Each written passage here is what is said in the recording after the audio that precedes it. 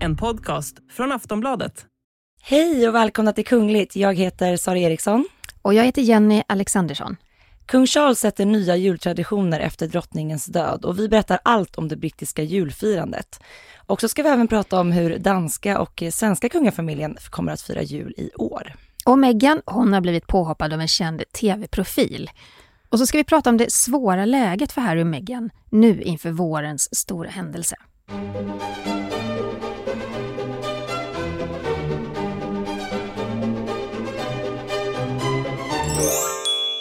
Men vi börjar i Norge, för när vi spelar in idag onsdag 21 december så är ju kung Harald fortfarande inlagd på Rikshospitalet i Oslo.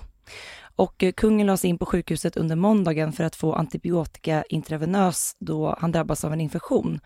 Och norska hovet meddelade att kungen kommer att bli kvar på sjukhuset i några dagar. Kung Harald är 85 år gammal och han har ju faktiskt det senaste året drabbats av en hel del sjukdom. Ja, men jag tycker att vi fått meddelanden från norska hovet ganska regelbundet ändå om att han blivit inlagd på sjukhus då och då. I augusti då fick han också en infektion som var tvungen att behandlas. Så ja, 2020 då genomgick han faktiskt en hjärtklaffsoperation. Det var också på Rikshospitalet i Oslo. Och det har väl, jag tror han drabbades av corona vid något tillfälle också. Så det här är ju, har man lite vacklande hälsa så är det ju inte de bästa tider nu. Det känns som alla är sjuka och går runt bär på massa baciller och virus. Ja men verkligen, vi får ju hoppas att kungen kryar på sig så att han får fira jul tillsammans med familjen. Och var rädd om era gamla allihopa. Ja. Det är de som är mest utsatta. Verkligen. Men vi ska raskt gå över till veckans Harry och Meghan.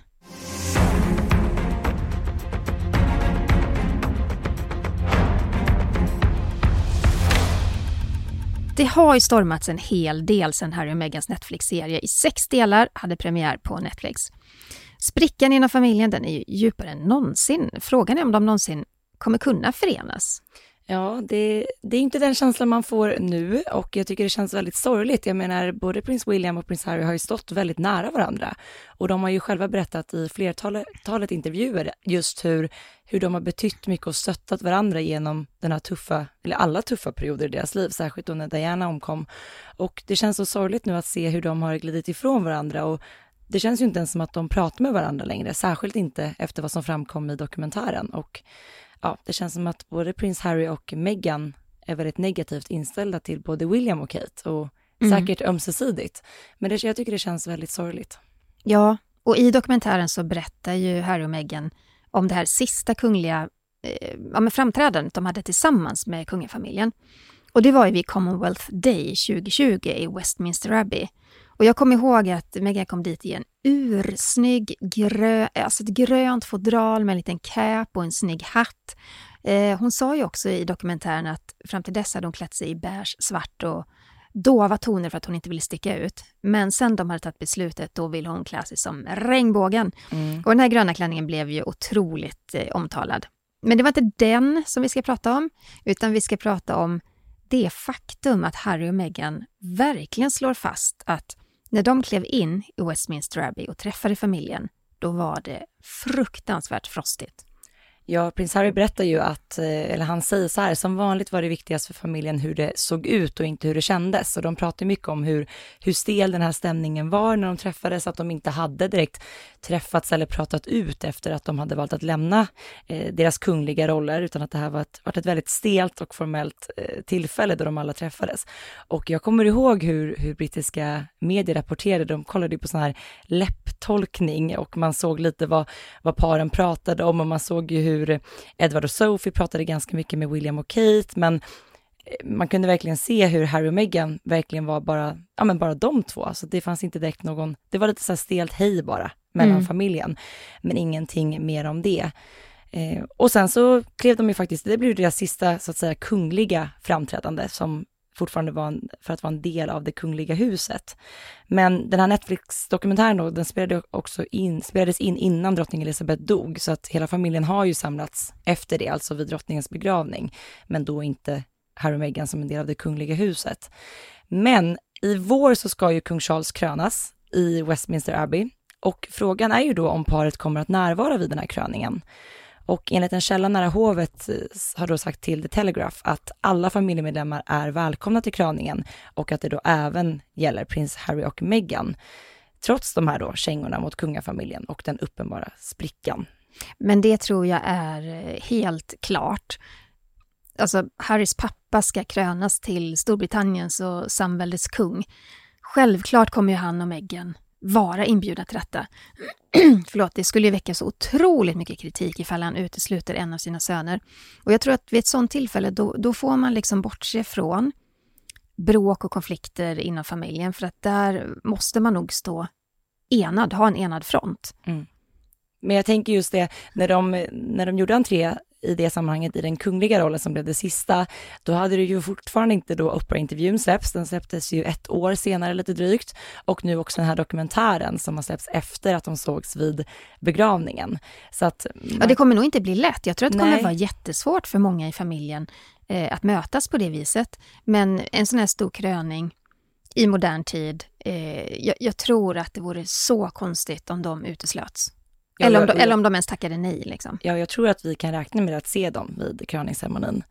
Men vi måste ju också prata om det att det är ju många som har reagerat väldigt starkt på Harry och Meghans dokumentär. Men kanske så är det tv-profilen Jeremy Clarkson som har reagerat allra starkast. Han är ju känd bland annat från det här bilprogrammet Top Gear. Ja, han är ju väldigt macho får man ju säga. Jag har ju sett honom ibland i det här programmet och sådär. Han är ju väldigt rakt fram och han skräder inte orden och han är lite som Piers Morgan. Alltså han är liksom känd för att vara väldigt stor i orden och ärlig, eller? Ja. Och i en krönika då som han skrev i tidningen The Sun så attackerade han Meghan Markle på ett riktigt vidrigt sätt. Och han inledde sin krönika med att slå fast att han hatar henne. Han hatar henne mer än seriemördaren Rose West. Han hatar henne mer än Skottlands försteminister Nicola Sturgeon. Jag menar, att man ens kan säga sådana grejer, det är sjukt. Att man ens kan publicera de orden. Ja, men, och det här, nu kommer det värsta. Då har han skrivit så här, citat. På nätterna kan jag inte sova för jag ligger där, gnisslar mina tänder och drömmer om dagen då hon, alltså Meghan, tvingas paradera på gatorna genom varje stad i Storbritannien medan publiken skanderar skam och kastar högar av avföring på henne. Och det här refererar då till en känd scen i den här tv-serien Game of Thrones. Men det spelar ju ingen roll. Alltså det är nog det mest vidriga jag hört någon säga om Meghan. Nej, men den är fruktansvärd och den här artikeln slog också rekord i antal anmälningar. Över 17 500 har anmält den här texten till det här pressetiska organet i Storbritannien. Jag tror det heter Ipso. Och The Sun tog ner den här krönikan från sin sajt på måndagen. Så att han har ju tvingats att pudla nu. Men det var också så sjukt för att det var ingen riktig ursäkt. Nej. Alltså, för det första var det så att till och med hans egen dotter då, Emily Clarkson, hon tog avstånd ifrån det pappan sa. Och jag tror att han fick så mycket motstånd, så mycket kritik för det här att han var tvungen att göra någonting. Men jag har läst den här ursäkten och det är ingen ursäkt. Nej, han bara säger så jag är ledsen att ni tog illa upp för att jag gjorde en jämförelse med, vad heter nu den här serien? Game of Thrones. Så det är inte så att han ber om ursäkt till Meghan eller att han ber om ursäkt för att han visar vad jag tycker då verkligen är rent och skärt kvinnohat. Utan det är bara blaha, ursäkt. Nej, det där var inte okej. Men det är också just det här liksom hatet som Meghan möter hela tiden och ofta då med rasistiska undertoner. Det är så svårhanterbart, vad säger man? Svårt att hantera. Därför att det har liksom klistrat sig fast vid henne som en sån envis tejpbit som man aldrig kan bli av med. Alltså hon är ju, vi har fått mycket kritik för att men ni pratar inte tillräckligt mycket om den här kritiken och hatet mot henne. Ni pratar inte tillräckligt mycket om rasismen. Jag tycker vi pratar om det hela tiden. Men vi kan verkligen slå fast att såna här grejer som skrivs, det tror jag inte att Kate och Diana någonsin har mött på det viset. Nej. Men jag hoppas verkligen att Harry och Meghan kan få lite lugn och ro och lite distans kring allt det här som har cirkulerat gällande deras dokumentär och de faktiskt bara får tid till att umgås med sin familj i jul. Ja, för nu närmar vi oss med stormsteg. Vi är mitt inne i julveckan. Vi spelar ju in idag onsdag och då är det bara 3 dagar kvar till julafton. Har du någon julfeeling? Nej, men jag har svårt att få det. Jag kan få det via min lilla son ibland liksom. Men jag tycker liksom ju äldre man blir desto svårare är det. Har du julkänslor? Nej, men jag håller med dig. Ju äldre man blir, ju mer sladdar man in i julen. Och det är svårt att liksom få den här upptakten inför jul. Men jag får alltid julstämning när jag kommer hem till min mamma och pappa. Ja. Och dit ska jag åka ikväll. Så att jag kommer nog landa lite i juleriet snart i alla fall. Ja. Men vi har fått flera frågor från er lyssnare om hur kungafamiljerna firar sina jular. Och självklart ska vi prata om det. Och vi ska faktiskt börja med den danska kungafamiljens jultraditioner. Det har ju varit en turbulent höst för drottning Margrethe, det får man nog slå fast. I slutet av september så beslutade hon ju att hennes son, prins Joachim, alltså hans barn, får från och med årsskiftet nu inte längre ha kvar sina prins- och prinsesstitlar, utan istället får de använda då greve- och grevinnetitlar. Och det här har vi pratat jättemycket om i podden. Och vilka barn pratar vi om, Sara? Nej, men det handlar ju om prins Nikolaj, prins Felix, prins Henrik och prinsessan Athena. Och vill du lyssna på de här avsnitten där vi verkligen grottar ner oss i hela det här titelbråket, så hittar du dem under ett avsnitt heter Kriget om titlarna och ett heter Tårar, titlar och ömma tår. Där pratar vi jättedetaljerat om vad det är som har hänt i Danmark. Men drottningens beslut handlar ju om att hon vill låta sina barnbarn då möta en friare framtid. Och hennes äldsta son då, kronprins Fredriks barn, är ju fortsatt kungliga högheter och behåller sina titlar. Så det här handlar ju egentligen, det är väldigt likt så som man har valt att göra i Sverige. Att man liksom kapar grenar och tydliggör vad som kan förväntas av vem. Problemet här var väl att drottning Margrethe inte hade förankrat beslutet innan hon gick ut med det. Och det skapade ju en ordentlig spricka inom kungafamiljen. Marie och Joachim, de pratade ju väldigt mycket med dansk media. Det gjorde faktiskt även äldsta sonen då, prins Nikolaj, och de var ju mycket kritiska. Även då Joachims exfru, grevinnan Alexandra, var också jättekritisk till hur drottningen hade gjort det här. Nej, men det var ju väldigt tydligt att drottningen, som du sa, inte hade förankrat beslutet med familjen, utan prins Joachim sa ju det själv i en av de här tillfällena han pratade med media, att vi fick 3 dagars varsel. Så att det var tydligt att kommunikationen där inte hade gått helt vägen. Men vi har ju faktiskt sett dem samlade. Det var för en månad sedan, och då var ju alla närvarande vid en konsert som var en del av drottning Margrethes 50 år på tronen jubileum. Och då var ju Joachim och Marie med faktiskt. Men om jul tillsammans, det blir det inte i år. Nej, vi fick ju ett pressmeddelande kring detta. Att det är ju så att kronprins Fredrik och Mary med barnen, de åker till Australien och firar jul där. Och det har ju varit många år sedan de kunde göra det sist. Mary har ju hela sin familj där, och vi har haft 2 år av pandemi, så det har varit svårt att resa. De kommer inte fira med drottningen. Nej, och precis. Och prins Joachim och hans familj ska också resa iväg utomlands under julen. Var vet vi inte.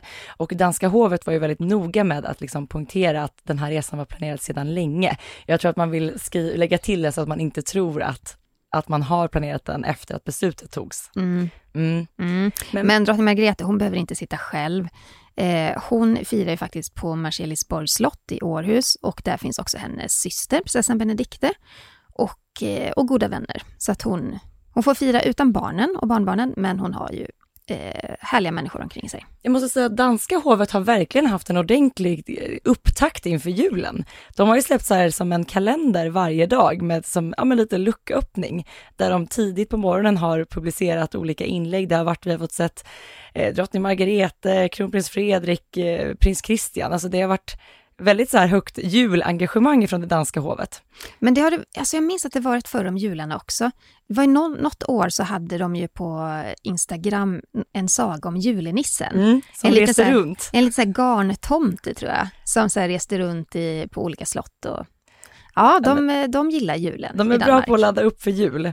Och danska drottning Margrethe, hon håller ju inget jultal, utan talar ju istället till folket på nyårsafton. Och det gör ju även norska kung Harald. Till skillnad då mot Sverige, där kung Carl Gustaf läser upp ett jultal. Det gjorde ju faktiskt även drottning Elisabeth hela 69 gånger under sin regentid. Men i år så blir det ju första gången som kung Charles håller sitt jultal den 25 december. Jag undrar om det blir samma engagemang. Det ska bli spännande. Jag har ju firat jul i London.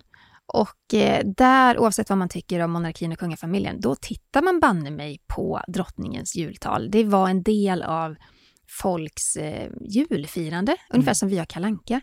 Men jag undrar om det blir samma sak med kung Charles. Kanske ett högt engagemang i år, tänker jag, med att det är hans första jultal, och som sagt, drottning Elizabeth har hållit sitt i 69 år. Så att kanske att det är ett extra högt engagemang nu, men vi får se om den traditionen håller i sig. Men det är ju samma sak i Danmark, alltså där kollar man på drottningens nyårstal oavsett ålder eller om man är royalist eller inte. Det är verkligen en så här starkt förankrad tradition. Vi tar en kort paus, vi är snart tillbaka. Och nu är vi tillbaka. Brittiska kungafamiljen, de firar ju alltid jul på Sandringham. Men de 2 senaste åren, då har man ju fått bryta den här traditionen på grund av pandemin. Drottningen och prins Philip, de firade jul ensamma på Windsor Castle 2020. Och förra året så firade drottningen sin första jul utan prins Philip på Windsor. Och då i sällskap av prins Charles, Camilla, prins Edward och grevinnan Sophie. Ja, och i år så blir det ju familjens första jul utan att fira då, utan drottning Elizabeth. Och det betyder ju att det är kung Charles som står värd för det här stora julfirandet som går av stapeln varje år. Och vanligtvis så inleds ju kungafamiljens julfirande med en jullunch på Buckingham Palace innan då familjen reser till Sandringham över jul. Men här bröt ju faktiskt kung Charles traditionen i år. För att i år så bjöd då kungaparet in till lunch på Windsor Castle istället. Och jag tror att han gör det för att han vill sätta sin egen prägel på det här. För tänk att i 70 år har firat på ett visst sätt tillsammans med drottning Elizabeth. Det är klart att han måste forma egna traditioner, och det gör han nog på Windsor Castle. Ja, för sen så började jag som sagt efter den här jullunchen som gick av stapeln igår, tisdag. Sen så åker ju då kungafamiljen till Sandringham som ligger cirka 2,5 timmar norr om London. Drottning Elizabeth har ju faktiskt haft som tradition att stanna kvar på Sandringham efter julfirandet ända fram till 6 februari. Det är då årsdagen av hennes fars död. Frågan är om kung Charles kommer att hålla i den traditionen eller om han även skapar någonting nytt där. Det får vi se. Men själva firandet, det ser ju lite speciellt ut. Det finns en lång rad med gamla märkliga traditioner. En av de märkligaste kanske är att det sägs att alla gäster vägs in innan de sätter sig till bords. Det såg vi också i Netflix-serien The Crown. Hur man fick sätta sig på en liten våg. Ja, anledningen till det är att kung Edward den 7 då startade traditionen för att säkerställa att alla gäster skulle äta tillräckligt med mat och njuta av alla delikatesser under firandet och ha det bra. Men det här kan de väl ändå inte syssla med nu för tiden? Nej, men jag tror inte det skulle vara så himla kontroversiellt att tvinga gästerna att sätta sig på en våg. Alltså det känns ju verkligen... Nej, jag kan inte ens tänka mig att de gör det. Jag kan säga att mig behöver man inte väga in innan jul. Man behöver inte vara orolig att jag inte kommer att äta, för det gör man ju. Ja, men så är det ju. Men på julafton då klär familjen granen tillsammans, man spelar spel och man leker charader. Men under juldagen då blir det lite mer formellt. Ja, det blir det, för då närvarar ju kungafamiljen bland annat vid en mässa i kyrkan St. Mary Magdalene, där faktiskt flera tusentals besökare liksom samlas för att längs vägen när familjen går till kyrkan och från, då vill man liksom vinka och önska kungafamiljen en god jul. Och efter man har varit i kyrkan vid den här mässan så dukas det på kvällen upp för en smokingmiddag och det är julklappsöppning. Och det sägs ju faktiskt, Jenny, att gästerna måste ha med sig hela 7 olika klädbyten till det här julfirandet. Ja, men det är väl också där att man äter frukost tillsammans, man har ju något byte där, sen är det lunch måste man byta, sen är det middag måste man byta. Man kanske också går på promenad eller har afternoon tea eller någonting. Och det är kyrkan där. Ja, klart det blir många byten. Ja, och annandagen är ju inte heller en dag för vila för kungafamiljen, för då genomförs ju dels den här familjefotograferingen och sen är det ju då fasanjakt på schemat med en middag efteråt. Så att det är lite att de behöver semester efter julsemestern, tänker jag. Vem behöver inte det? Vem behöver inte det? Det behöver vi alla. Ja, och drottning Elizabeth, hon har ju talat till folket varje juldag sedan 1952 och sedan 1957 så har ju det här talet tv-sänds. Och jag tycker faktiskt vi ska lyssna lite på hur det lät allra första gången som drottningen talade till folket i tv. Today is another landmark because television has made it possible for many of you to see me in your homes on Christmas Day. My own family often gather round to watch television as they are at this moment. And that is how I imagine you now. Förra året när drottningen höll vad som kom att bli hennes sista jultal, då inleddes det med en hyllning till prins Philip. Och det blev hennes första jul utan sin älskade make. Vi lyssnar lite. Although it's a time of great happiness and good cheer for many, Christmas can be hard for those who have lost loved ones. This year especially, I understand why. But for me, in the months since the death of my beloved Philip, I have drawn great comfort from the warmth and affection of the many tributes to his life and work, from around the country, the Commonwealth, and the world. His sense of service, intellectual curiosity, and capacity to squeeze fun out of any situation were all irrepressible. That mischievous, inquiring twinkle was as bright at the end as when I first set eyes on him. But life, of course, consists of final partings as well as first meetings. And as much as I and my family miss him, I know he would want us to enjoy Christmas. Ja, det var så fint här tycker jag att drottningen talar om just det här att julen kan bli väldigt tuff för dem som har förlorat någon de älskar. Och att hon under det här året alltså särskilt förstått varför det känns som det gör. Och som sagt, i år så blir det ju kung Charles första jultal och vi har ju faktiskt även sett att kung Charles likt sin mor skickat julkort. Det sägs ju att drottning Elizabeth skickade 750 julkort varje år. Samtliga kort var ju faktiskt signerade för hand. Och det sägs också att drottningen började signera de här julkorten redan under sommarsemestern på Balmoral. Det kan man ju tänka sig om det ska signeras 750 kort. Det är ett jobb. Ja, vilka firar då med kung Charles och Camilla i år? Det vi vet, Buckingham Palace har ju inte bekräftat exakt vilka som kommer, men brittiska medier rapporterar att prins William och prins Edward, prins Andrew och prinsessan Anne tillsammans med sina familjer kommer att vara med. Och flera medier har faktiskt skrivit att Sara Ericsson kommer fira jul tillsammans med familjen. Under de 30 år som hon och Andrew varit skilda så har hon inte varit med vid det här kungliga julfirandet sedan dess. Men det verkar bli annorlunda nu när Charles då tar besluten. Och Harry och Meghan, vad tror vi? De har säkerligen fått en inbjudan till jul, men vi har inte hört någonting om att de skulle komma hem för att fira jul med familjen. Nej men man kan ju inte veta om de fått en inbjudan. Nej. Alltså hade jag varit William så hade jag ju varit väldigt ledsen på min brorsa. Och då kanske inte jul är bästa dagen eller helgen att tala ut kring det där. Men ja, man vet inte, det är väldigt formellt i den brittiska kungafamiljen så kanske har de fått en inbjudan då. Jag börjar fundera också på prins Andrew och alla de här, han var inblandad i en rättsprocess. Han blev anklagad för våldtäkt på en minderårig tjej. Och han betalar sig ur den processen. Men han har ju också blivit av med alla sina kungliga uppdrag och så vidare. Kommer vi få se honom, Sara? Vid den här promenaden vid kyrkan till exempel, vad tror du? Jag skulle bli förvånad ifall att han faktiskt är med vid den. Det är klart att han säkerligen firar jul ihop med sin familj. Men när det kommer till just de här officiella framträdandena som kungafamiljen gör så är ju han inte längre välkommen. Utan han syns ju inte i de sammanhangen längre.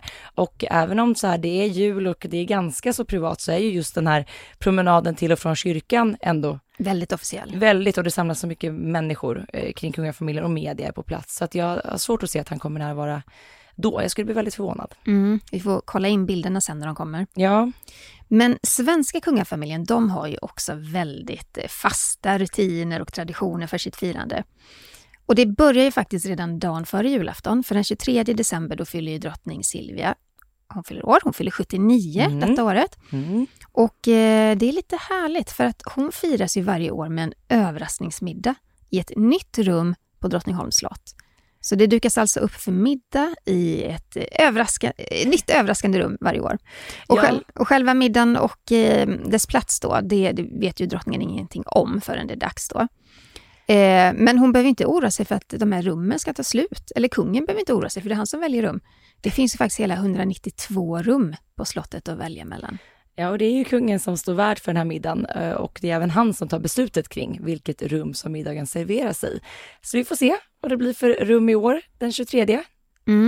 Men de kommer ju också vara med vid Drottningholms slottsteaters konsert den 23. Det måste vara på kvällen där, va? Ja, så att födelsedagen firas även där i år. Och när drottningen har firats, då är det ju dagen efter, julafton, och då samlas ju hela familjen först i stensalen, för där läser drottning Silvia ur julevangeliet. Och där brukar de ju också tända en eld, eller tända en brasa i den här stora öppna stenspisen. Och Madeleine och hennes familj kommer hem till Sverige för att fira jul. Så det blir många barnbarn faktiskt på Drottningholm i år. Det blir nog full rulle. 8 barnbarn firar jul tillsammans på Drottningholms slott. Så att, det kan nog bli livat. Men jag tycker alltid själv att julen blir väldigt mycket roligare när det är barn med. Ja, men det gör det ju. Ja, det gör det ju så det är väldigt härligt.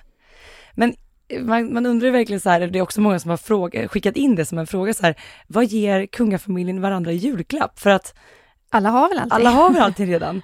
Men jag såg att i veckan så skrev Aftonbladet en artikel om att kungen sätts liksom till ute i julhandeln.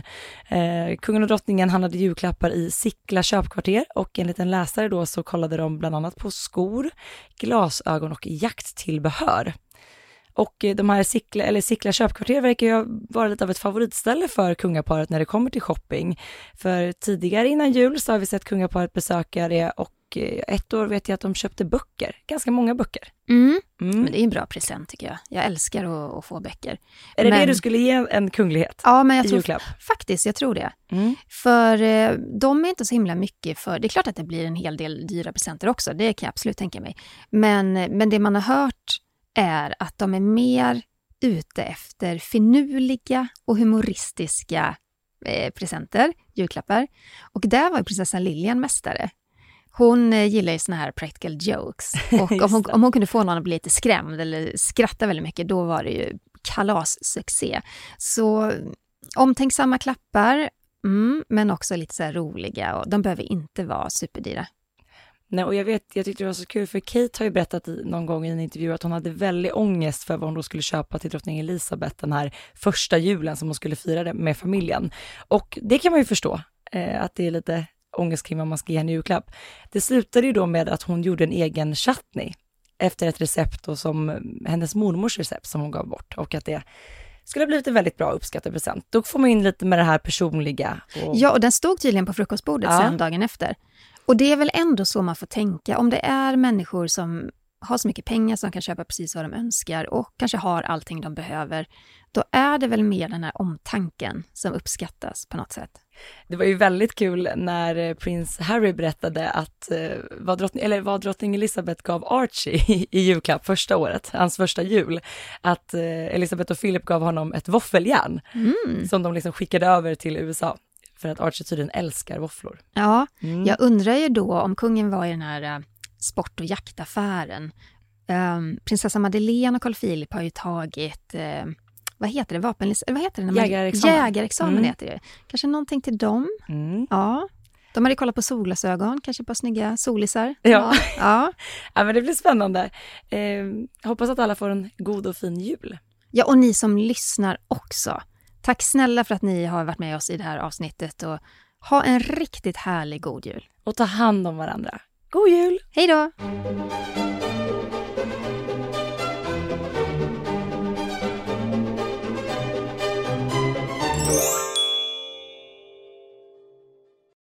Du har lyssnat på en podcast från Aftonbladet.